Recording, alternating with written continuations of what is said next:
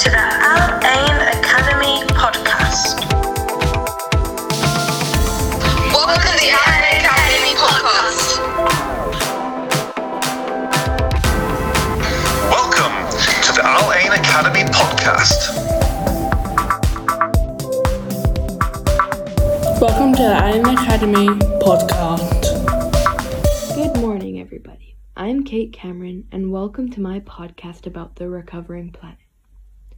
We have all heard about COVID and the damage it has done in the last year, but I'm here to share some of the positive aspects in regards to our precious planet. Let's look at wildlife. Due to less human travel over the last year and a half, fewer animals have been hit and killed on roadways. One study in Poland found that hedgehog roadkill rate dropped by 50% compared to previous years. This was also reported in other countries such as Spain, Israel, Estonia, and the Czech Republic. This may help reverse the decline of the European hedgehog population. Fewer ships in the sea have also helped to increase the fish population. Less marine animals are killed or injured. There is also less noise pollution for the fish from the noisy boats and fishing sonar. Less water sports also make a difference. With less airplane travel, there have been less bird strikes from low-flying aircraft. Fewer tourists on the beach have allowed endangered turtles to breed and increase their numbers. Due to restricted travel, there has also been less opportunities for poachers to kill endangered animals such as tigers and elephants, among others. Many people have reported seeing an increase in wildlife in unexpected places. Maybe if you're lucky, you might even see an urban fox in the city or even an increase in red squirrels in the forest. This is because less people are out and about during the pandemic. Let's now talk about air and water pollution. Studies show that our world has become healthier in the last year due to less pollution. With less travel, many air pollutants such as carbon dioxide and carbon monoxide have reduced. These gases can irritate the respiratory system and aggravate lung conditions, so lowering harmful gases improve our health. Human activity greatly accelerates climate change. But in the last year, we have witnessed minor reversals in the destruction of our planet. The water our Earth has provided for us has also improved due to less pollution in rivers, canals, and seas. The canals of Venice are clear, beaches are cleaner, and even the rivers in India have improved massively. In fact, people even report seeing an increase in swans, fish, and dolphins. Crystal clear waters are better for the survival of our wildlife. Reduced transport and travel have improved smog levels in cities, especially in crowded areas.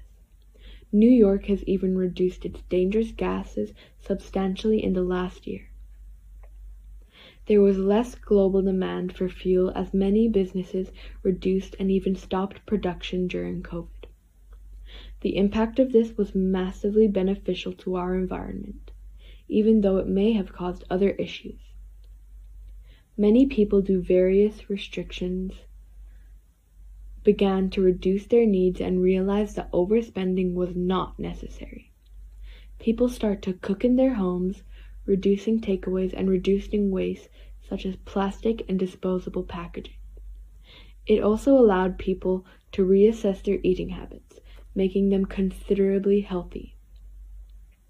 As businesses and shops closed, there was less need for electricity, water, and costly air conditioning. One report states that as people stayed home, they showered for far less and experienced less pressure to always look good. This, of course, reduces the high demand on water, especially in summer months when the water table is low. Now, what is the future? And do we have a responsibility to continue to save our planet? In my opinion, the answer is yes. We can return very easily to our old habits by spending more and wasting more, but the last year has taught us a lesson. When we see the benefits to the environment and our beautiful wildlife. It strengthens our ability to continue the fight for a better and more healthy world. We simply cannot destroy the future. And as young people, we have a responsibility to drive change and ensure a sustainable future. We can easily do this in little steps, such as reusing your shopping bags, avoiding plastic bags, paper straws instead of plastic, turning out the lights to save electricity, walking places instead of driving everywhere, recycling items including clothes, cutting down on paper use, reusable coffee cups, and throwing out your rubbish in the bin, not out of your car. So now, I hand it over to you, Al Ain Academy. What are you going to do on a daily basis to make our world a better and safer place? Thank you and goodbye.